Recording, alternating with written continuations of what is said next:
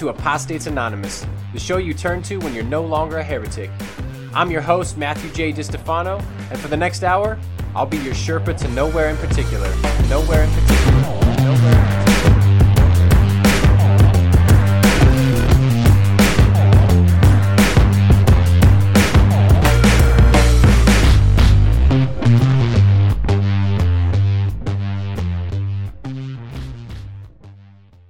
Hey, what's happening, everybody? It's another episode of Apostates Anonymous. I believe this is episode 8. I can't keep up because I do that Football Friday show, which I'm thinking about fucking stopping because of what happened in London today. Fuck that bullshit. If you're not sure what I'm talking about, then go watch the Tottenham Newcastle highlights. We got fucking robbed. This whole handball business, penalty business, VAR bullshit is just that. It's fucking bullshit. We got robbed of 3 points. The league owes us 2 points. Fuck off. I don't even want to talk about it anymore. So I'm not. We're going to talk about something else. We got a good one for you folks today. We are going to be giving Dr. Reverend Katy Valentine, co-host of the Heretic Happy Hour, a call in just a few minutes here. We're going to talk to her about, ooh la la, sex and Paul. Because that's what her dissertation, which is now a book, was about. And she's going to get into 1 Corinthians 7 and talk about what Paul was talking about when he's talking about sex. Let's talk about sex, baby. Let's talk about you and me. Let's talk about all the good times and the bad times that make me. Let's talk about Paul. So we're going to do that. It's going to be fun. And then we're going to have a little talk about, plug your ears, conservatives. We're going to talk about conservatism and Trump and how the two are a match made in fucking hell. And I can say that because I was raised conservative, so I've got some questions. I've got some concerns. I'm going to bring up my concerns, folks. But before we do all that, I just want to give a huge shout out to all my Patreon supporters. Every one of you from the $1 and up, you're my producer. You are the ones who back me. And I cannot do this kind of shit without your support. So thank you so much to everyone who's supporting on Patreon. If you want to jump on board that and help me out and also unlock a lot of cool shit that is just exclusive for Patreon supporters, make sure you head on over to patreon.com/MJDiStefano. $1 a month, $5 a month, $10 a month. I've got a bunch of different tiers. So pick one that works for your financial situation and give me a help out. That'd be great. Let's see, we've got less than a month. We've got 3 weeks till the Bonfire Sessions. Autumn comes out. Everything's looking good as far as publishing goes for the October 20th release. And, of course, make sure you check out Heretic Happy Hour. We've got a lot of good shit happening. Guess who we just interviewed? Fucking Rob Bell. Whoop, whoop. Rob Bell. The one who John Piper farewelled. The beginning of cancel culture as we know it. Oh, you evangelicals, you started cancel culture, little bitches. We talked to Rob Bell for about an hour, and it was fucking amazing. So be on the lookout for a future release with him. I'm sure you'll hear about it all from us, because we're going to promote the hell out of that one. That's for show. But without further ado, let's give Dr. Reverend Katy Valentine a call.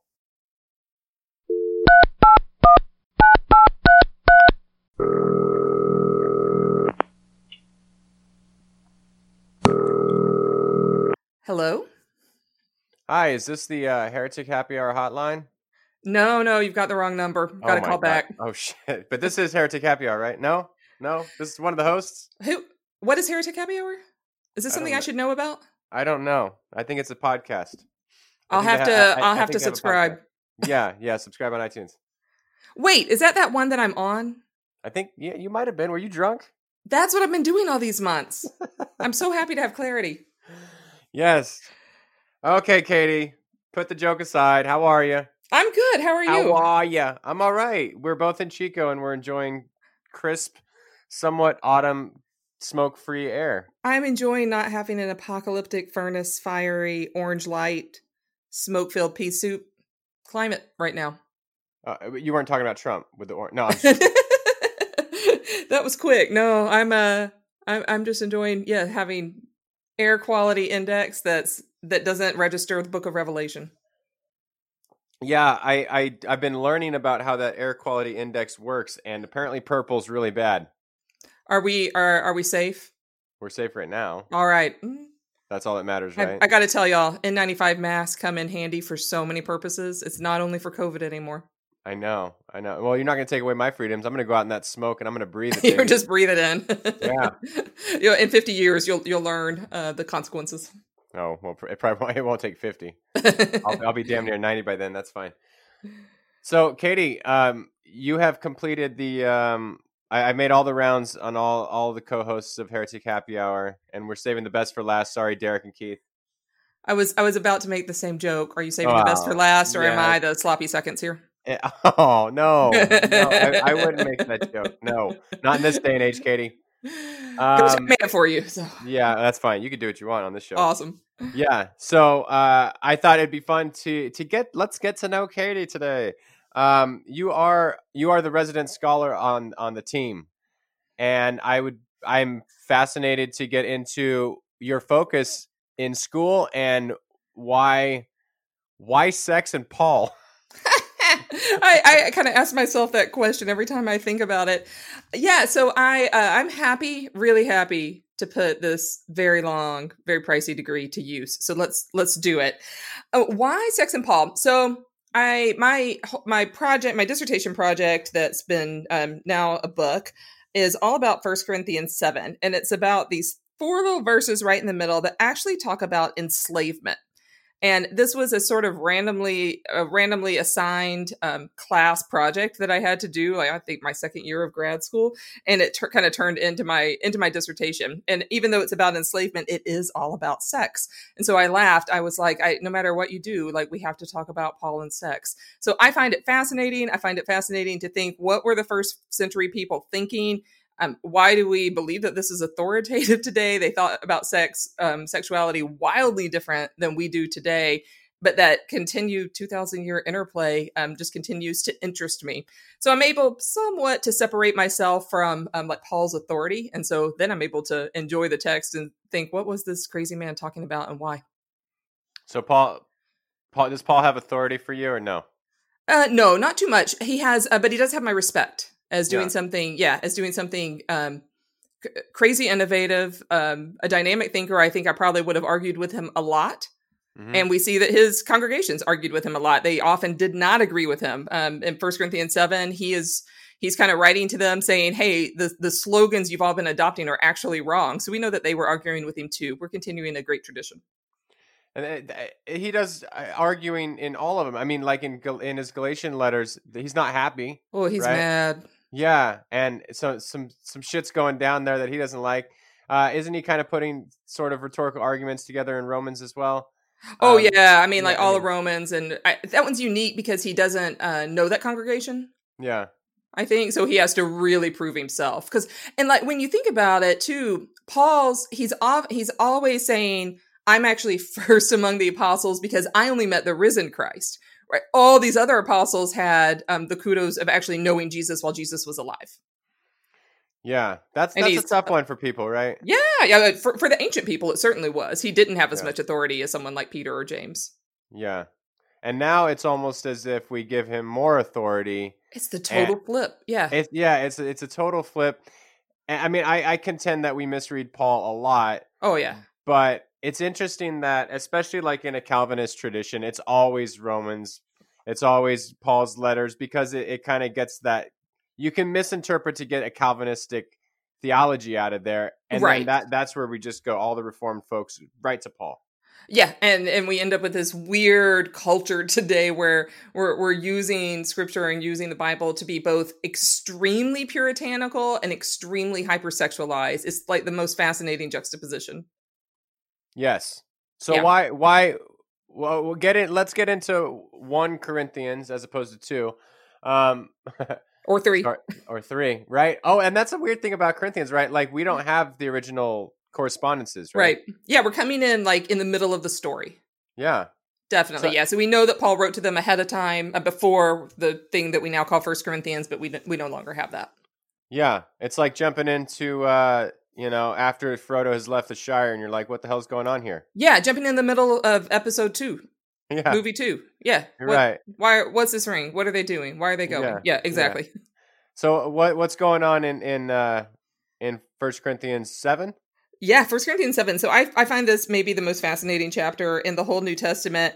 And as Providence would have it, it was hysterical because I went back in the middle of my dissertation and I saw some paper I had written in undergrad that I did not remember writing on this very chapter. So apparently it's been haunting me for a long time.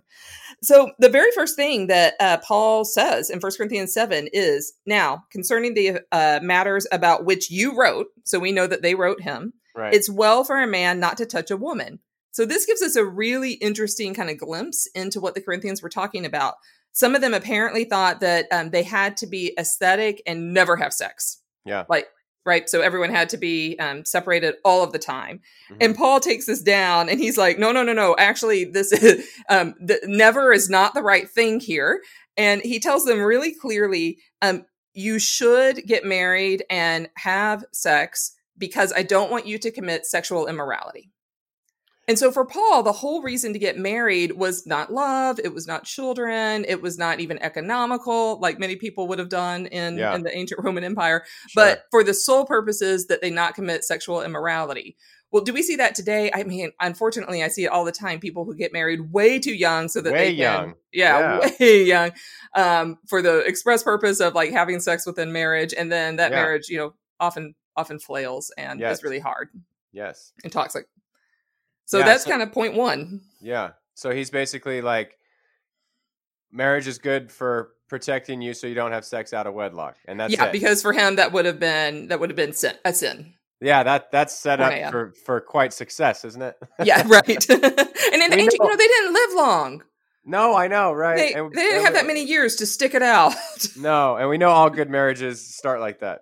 Right, yeah, exactly. Loving, mutual, consensual relationships, right? So Paul's not interested in any of that.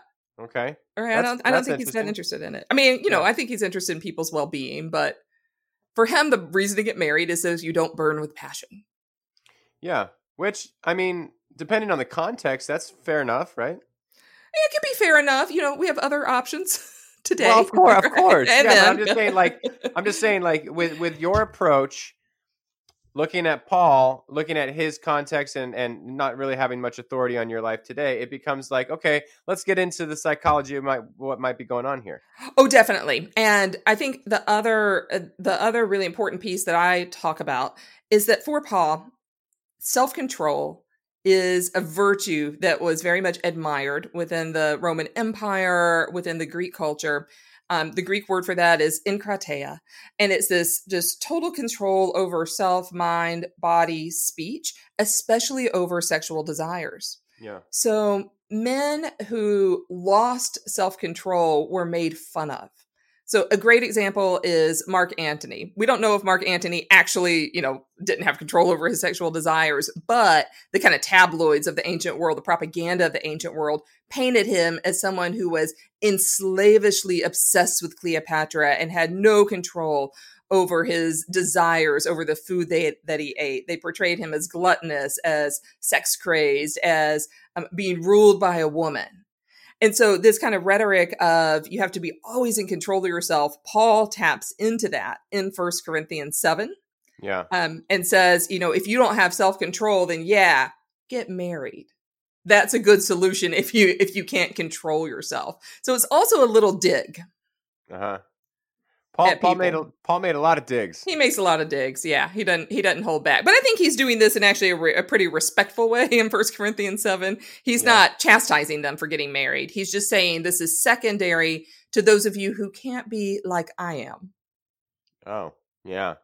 So I think is that verse, verse 8. Yeah, to the married and to the unmarried and widows, I say it's well for them to remain unmarried as I am. But if they're not practicing self-control, they should marry. Yeah, so if you can't be as good as me, right? Right, yeah. You can't be Paul. Who apparently had no sexual desire. Than not. Right. Yeah, and he also, I think another misunderstanding is he also says really clearly in 1 Corinthians 7, don't get divorced, but if your partner leaves you, just remain unmarried. Yeah. he actually does sanction divorce as a very legitimate option for people. That, I don't know. Correct me if I'm wrong, but that's sort of progressive, right? In a way. Yeah, I mean, like in the ancient world, people did get divorced, Sure. especially the Roman Empire with some regularity. Like it wasn't difficult. I think women could initiate divorce as well. So yeah, so definitely like progressive, within the ancient Jewish context. Yeah, I mean, like a little bit, right? There's not, what I enjoy about it, I think, is that there's not this like you have to stay married at all costs, especially if you got married when you were like 16, so you could have not be aflame with passion. Right. Right. And so, yeah, it's giving people options. Which is sad that, like, I mean, I grew up in it's a quasi puritanical world, but certainly, I mean, we didn't use the language of purity culture, but it was pretty much that. It had this divorce definitely has had and still probably has a huge stigma in the church. And I understand, like, divorce is very hard. I grew up with divorce. My parents got divorced. But it's sad that a lot of people, because there are passages in the Bible that they can use to kind of denounce divorce, unless there's infidelity. Well, but not abuse. Right. It's like people stay married, and it's just so sad because it's so toxic and so traumatizing. And it's healthy people actually get divorced. Yeah. Right. Unhealthy people. And not that anyone who stays married for a long time is unhealthy, but we've all seen really unhealthy relationships that, they stand the test of time, but those people are not happy. No. And it's sad when it's like the scriptures are used to justify it's like almost it's okay to be really miserable and unhappy and in a horrible relationship, but it's just not okay to get divorced. It's like, wait, huh? Right.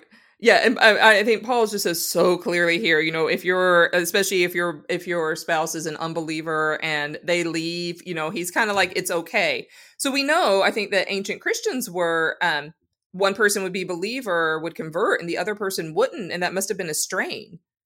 Sure. Yeah, and that means that you can't go to the temple. Your spouse is going to the temple. They're eating meat or blood sacrifices, and you're not supposed to do that. And it's I can imagine that would be a real strain. I can imagine it would be too. I mean, it's kind of a strain today on a lot of people. If two Christians are married and one decides to not be a Christian any longer, it becomes a strain. Oh yeah. I mean, especially if one's aflame with passion. And one's and not. the other is not. That's a problem too, but maybe that's a different problem. I don't know. Well, I don't know. Paul he also addresses this in 1 Corinthians in verses 1-5. Like he says so clearly, if and he says it equally to men and women. So I think this is also where Paul's not a feminist. This is about equality that we often misunderstand him. But he says really clearly, if you're married, do not withhold sex from your partner for the purposes of ascetical purity, except for a short amount of time. Otherwise, you're going to cause them to sin. You're going to cause them to commit sexual fornication. So he's actually, to the married people, he's like, y'all go for it. So you're not actually unwittingly causing someone else to commit a sin. Sure. And then that gets twisted. Very. Very much so, right? Isn't that one of the big ones where it's like it's kind of like you kind of can beat, generally it's a man beating his wife over the head with it and be like, you better have sex with me because Paul says. Yeah, and vice versa. Well, sure. Yeah. I think that's often the case, but the genderization, right, is that, women have to put out all the time for for their husband, right? Yeah, the twisted version. This is the culture we've kind of. I mean, my wife was a part of that. Like, it was ingrained in her, like in this puritanical culture, that it's the duty of a wife to put out. Right. Yeah. Which I can't disagree with. I'll have Paul write you 4 Corinthians. Well, if my bad behavior is going to create more scripture, Katie, then God bless me, right? I'll do what I can for the channeling purposes with it. Okay, well, you're into that metaphysical woo stuff. But so, do you ever talk to Paul? No. What's the point? I got. See, a dig.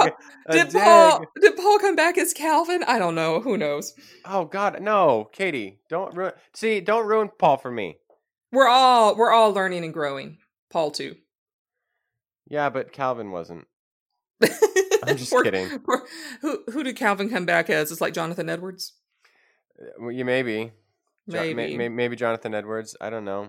Maybe, I don't know. I don't see it. Maybe, no, not Piper. I don't know. Maybe Driscoll. Maybe. I don't know. We'll see. I'll draw a chart out. We'll have some possibilities. It'd be like one of those QAnon charts. There'll be lines all over the place. It'll be a soul chart. Who are all these? Who are all these people? Yeah. Did they learn their lessons? Did they not learn their lessons? That's always the question. That's true. That is always the question. You know, it's funny because Calvinism actually kind of made me an atheist. I found that theology probably more biblical than the theology I grew up with, but so repulsive that I was just like, nope, can't do this. Who were you before you were you? I don't know if the question made sense. Who were you in a past life where you're like, yeah, I don't have to be this? Maybe you were Calvin. Oh God, Katy. And then you come back and you reject yourself. You're gonna make me take the phrase "judge not" seriously. Like I said, I'll draw out the chart and we'll see what soul journeys we're all on. This is all just in good fun, listeners. I'm not really drawing out anyone's past life charts because I don't have that authority. People who listen to me know that.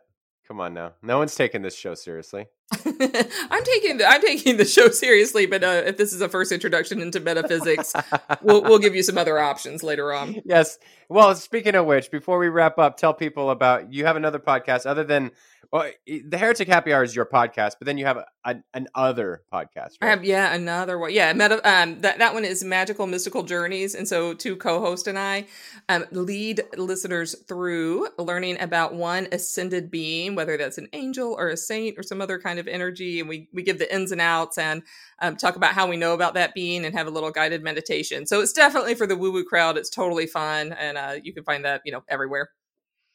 Everywhere. All right. Well, I would encourage the listeners to go do that if that is your bag. It's not your bag. Give it a try. Yeah, try it out. I mean, come on, have an open mind.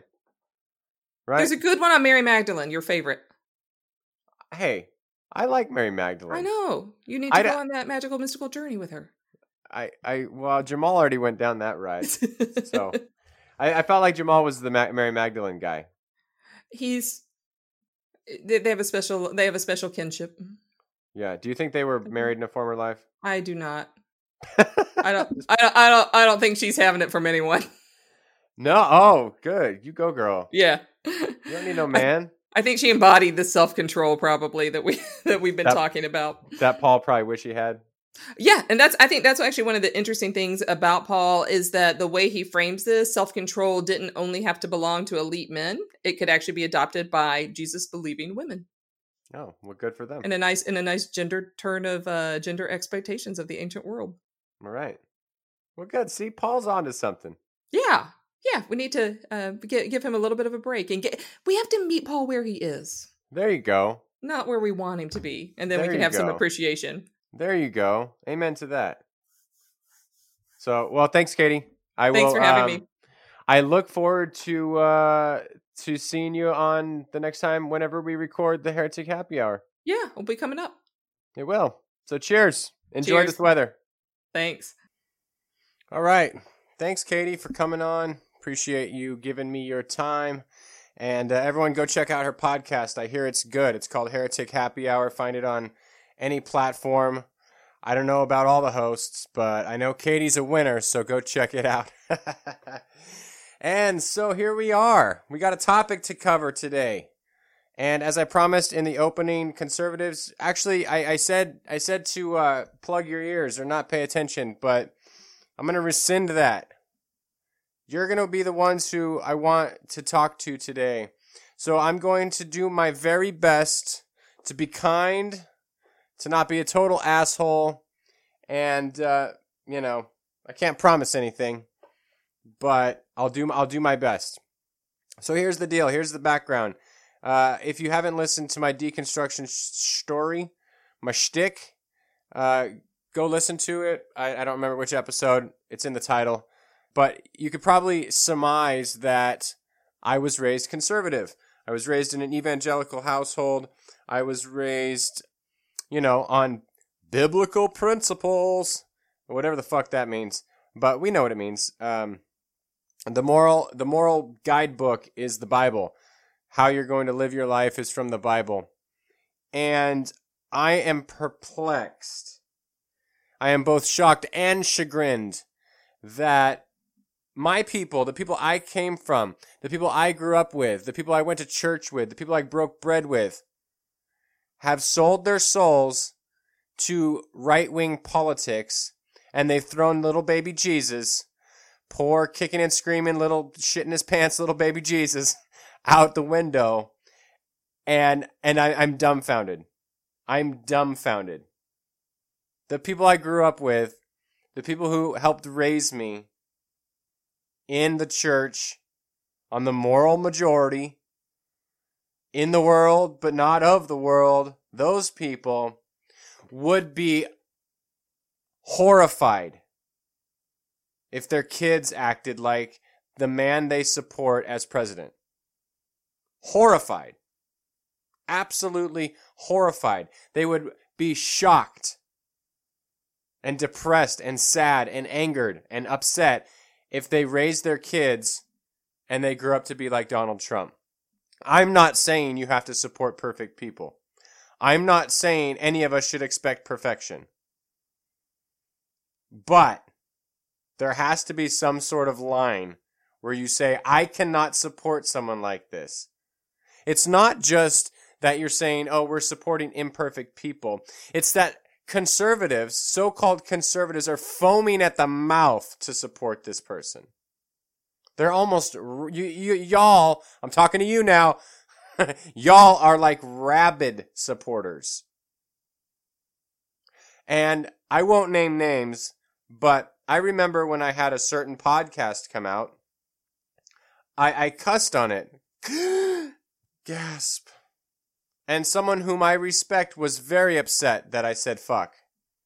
Or even cunt. And I literally had a finger wagged in my face. An actual finger. An index finger. You can imagine it. I can't do it now because we don't have video. But I'm wagging my finger at this microphone and you can imagine me doing it. Because I said fuck. And I said fuck a lot. Now what is worse? Saying the word fuck?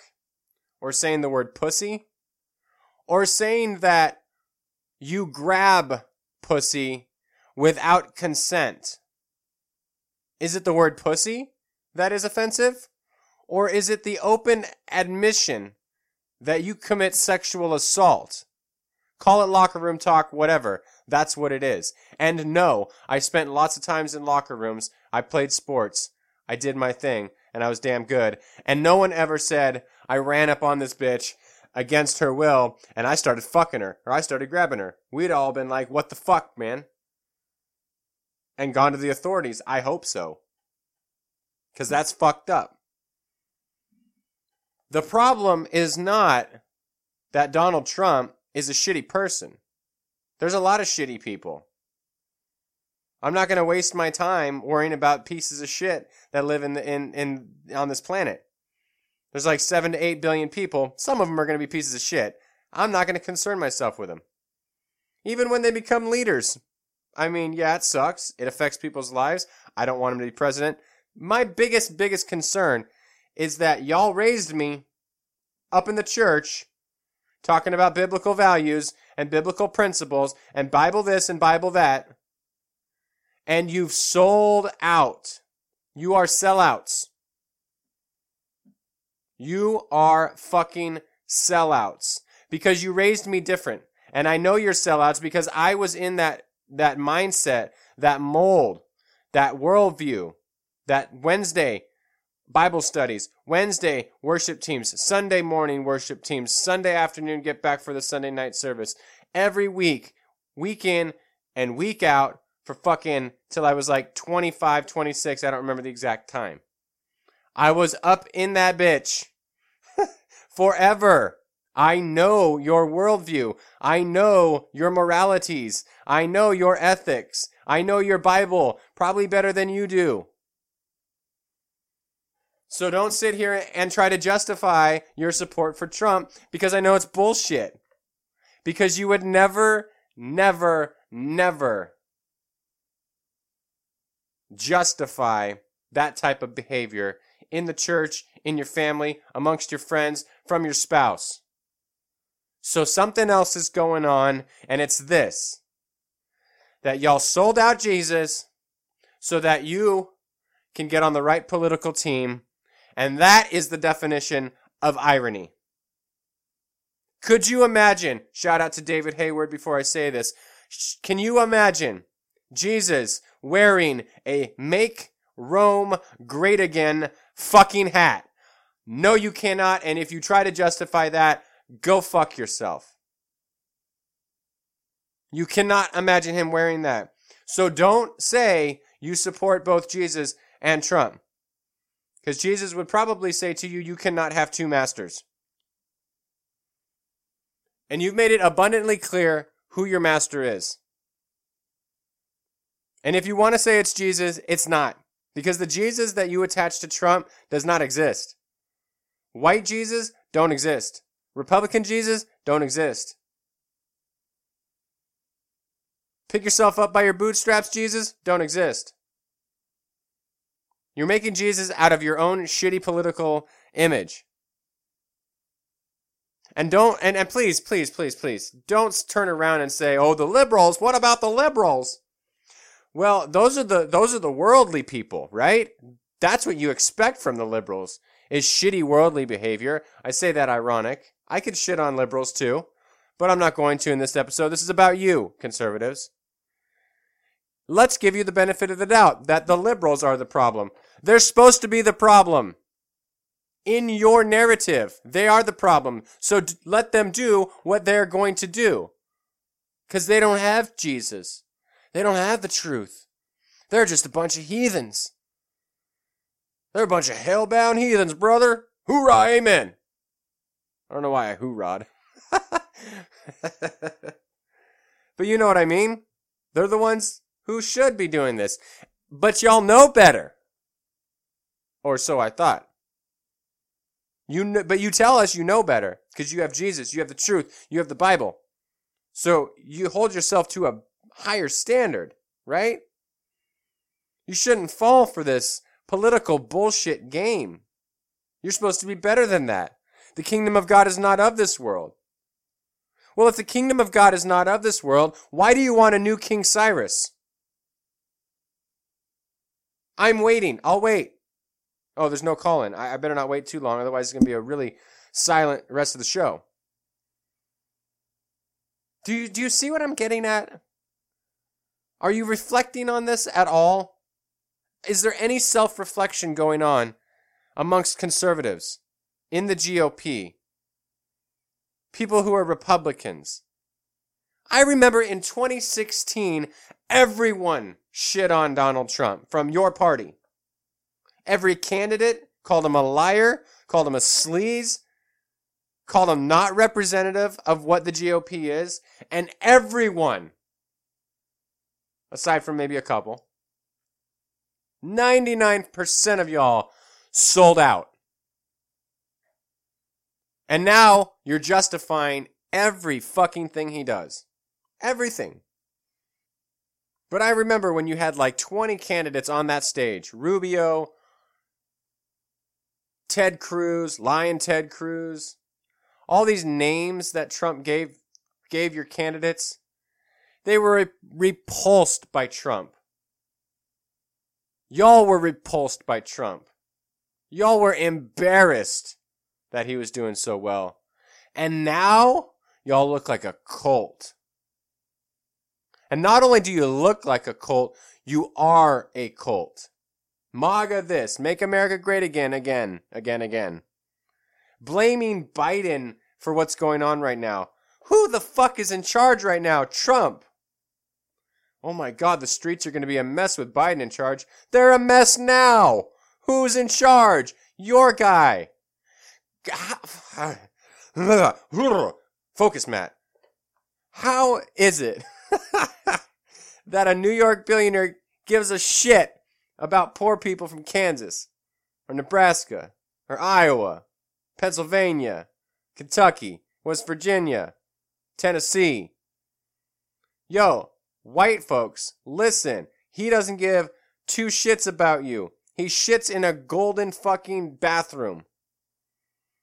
Rich people from New York who are tycoons. If tycoon describes you, you don't give a shit about about poor people.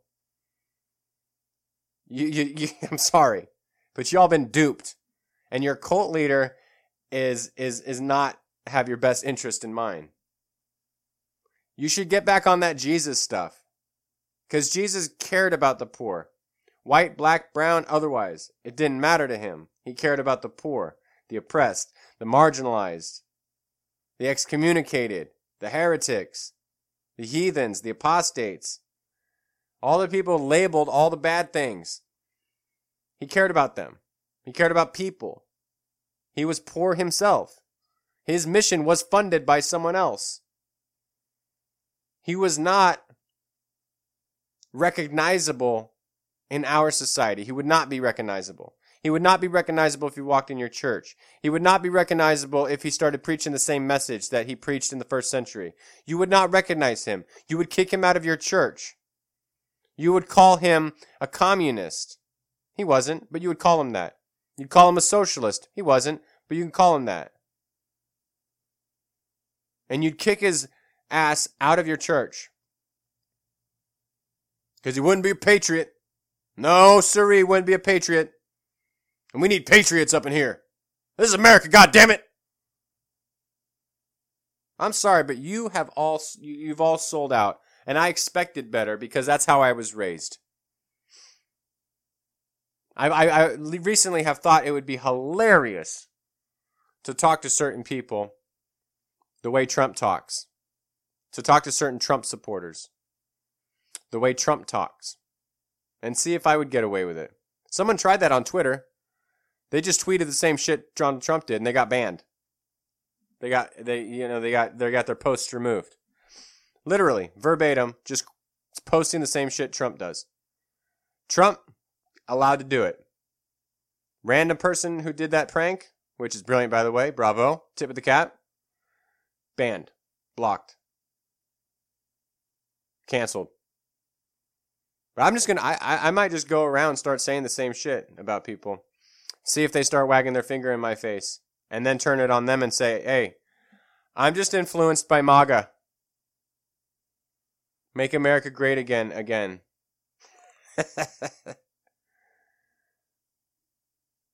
Oh, but we're not electing a youth pastor. We're electing a president.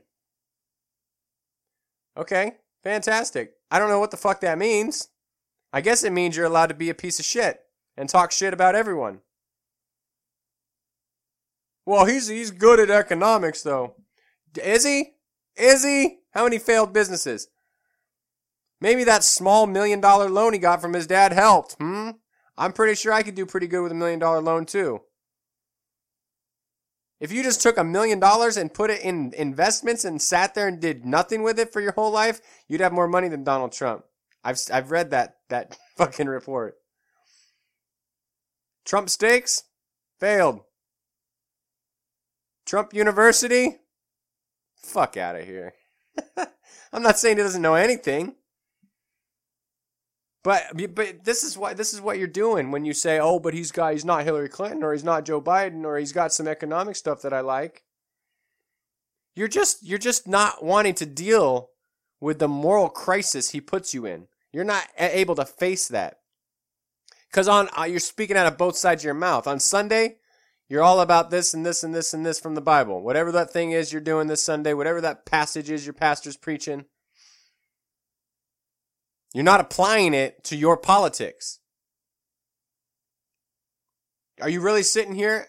How can I apply the Sermon on the Mount to how I deal with politics? Y'all ain't doing that. Why not? You don't think it applies?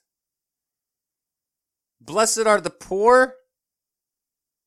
Trump would call the poor stupid and lazy. Jesus said they're blessed. Who are you going to follow? Don't answer because I already know. You've made it abundantly clear. After he got the GOP nomination, you were all in. And the most truthful thing Trump ever said about your dumbasses is that he could shoot someone on Fifth Avenue and he'd still get the numbers. He'd still get the votes. He'd still poll really well. Whatever the fuck he said. Now, literally, I don't know, but I'm starting to wonder. But there's truth behind that statement. Is that he can do whatever the fuck he wants because his followers, I'm speaking to some of you, I hope, because I'm hoping my friends who listen to me are going to share it. Because this is the hard truth that y'all need to hear. You are acting like it's a cult, and he's a cult leader. And you will follow him to the tail of Hail Bop. Or whatever the fuck cults do these days. He's your Orange Koresh. I think I'm gonna make a soda company called Orange Koresh. Kind of like Orange Crush. Someone out there with money. I don't have money to start a company. But it's true. I think that's the difference between what's going on with Trump and what's going on with Biden. I don't think there's not a lot of and this is one of the scary parts about why I think Trump still might win. There's not a lot of ride or die Biden supporters. It's almost like, again, the same sort of thing. Well, he's not Trump. That was Hillary's slogan should have been, I'm not Trump. I don't think many people were that excited. And I don't think many people are excited about Biden. It sounds like a lot of people would have been more excited about Elizabeth Warren. People got excited when Kamala Harris got brought on board. That's beside the point. Whatever. This isn't a political show first and foremost. I don't even focus that much on politics. But my point is that Biden is not, he doesn't have the kind of cult status that Trump does. And that's what's scary as shit. Is that this man could literally do almost whatever he wants, and his major backers, which are people who claim to follow Jesus Christ of Nazareth.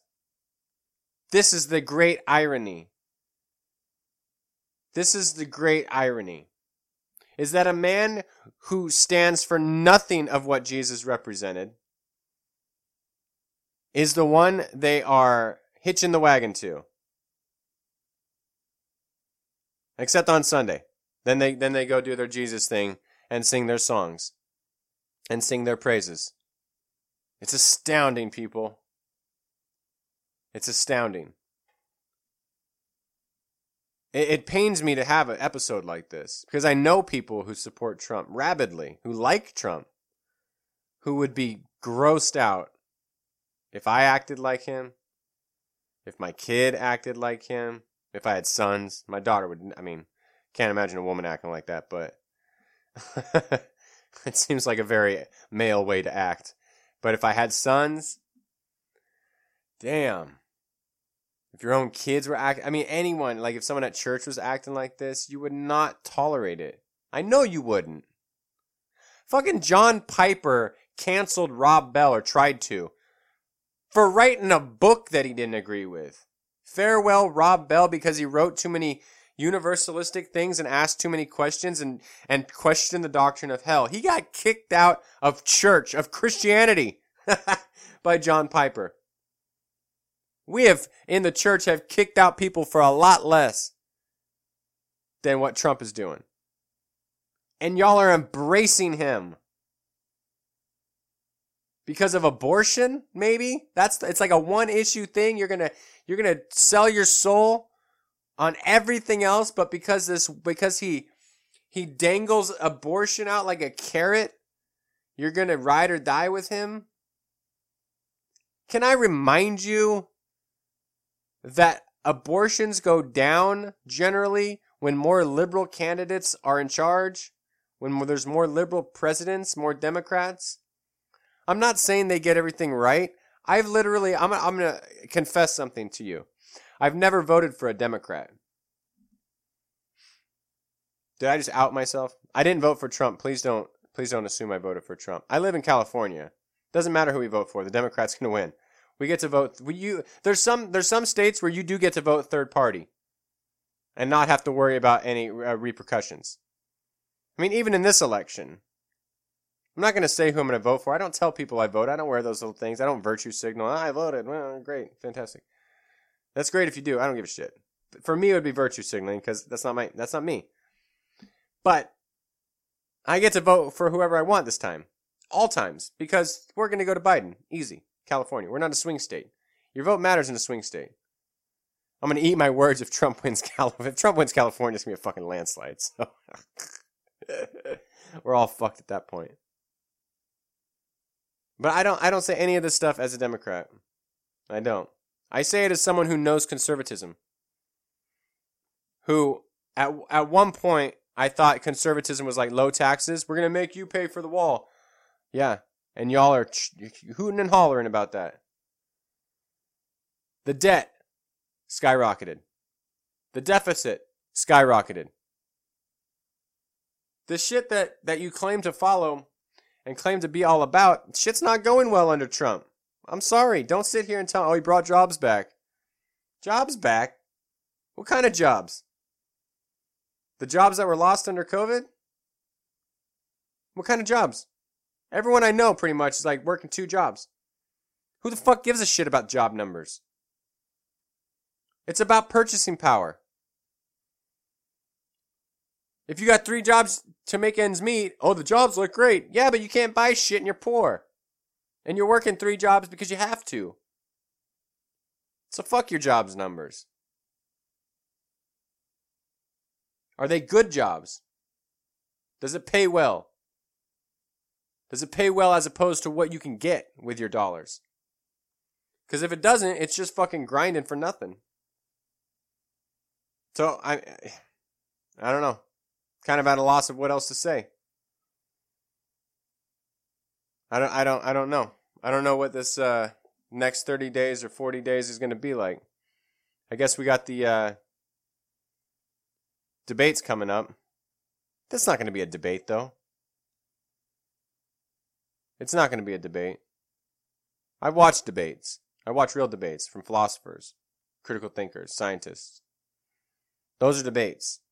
Hitchens did debates. Dawkins did debates. Does debates. Ehrman. Those are debates. This is going to be a shit-slinging festival where ad hominem attacks will be... let me just say this. Don't play a drinking game where you have to drink every time there's an ad hominem. Because you will die. Don't play that game. It's going to be ugly. And people's minds are already made up. I don't know anyone out there who's like, I don't really know what to do. I mean, if you're considering voting for Trump, my advice would be to seriously self-reflect. To seriously self-reflect. Because you probably don't stand for the things that Trump stands for. But for some reason, you feel like you gotta pledge your allegiance to him, ride or die, 100%, through and through. And I don't get it. And if you get it, fine. If your conscience is clear, fine. If you could look Jesus in the face while wearing your MAGA hat and beating your American chest, your nationalistic chest, by all means, fucking do it. But if your Jesus looks just like you, white, conservative, highly capitalistic, pull yourself up by your bootstraps kind of guy, that's probably not Jesus. That's not the Jesus I read about. The Jesus I read about makes me uncomfortable about my situation. That's what a good prophet does. And y'all Trump supporters seem way too comfortable with where you're at. The Jesus I know challenges my ass. Challenges my allegiances. Challenges my politics. My economic ideas. My ideas of justice. My ideas of forgiveness. The Jesus y'all claim to support seems to be just like you. not challenging you at all. It's always someone else's fault. Trump's going to be the savior. It's always the liberals' fault. It's like, damn. And I know there's some people out there that blame everything on Trump unfairly. But again, this episode is not about them. It's about you. So, suck it up, Buttercup, and do some self-reflection. I don't know. That's it for today. That's where I'm going to stop, because I feel like I need to wet my whistle. Getting all dried-mouthed from yelling at y'all. Getting all fired up here today. So thank you for listening. Thank you for putting up with my rant fest. And we'll see you out there next time. If you want to hit me up, find me on Facebook. Go to allsetfree.com. You can check out all my work. On anchor.fm/Apostates Anonymous. That's the hosting site for this podcast. There's a message thing if you want to get a hold of me.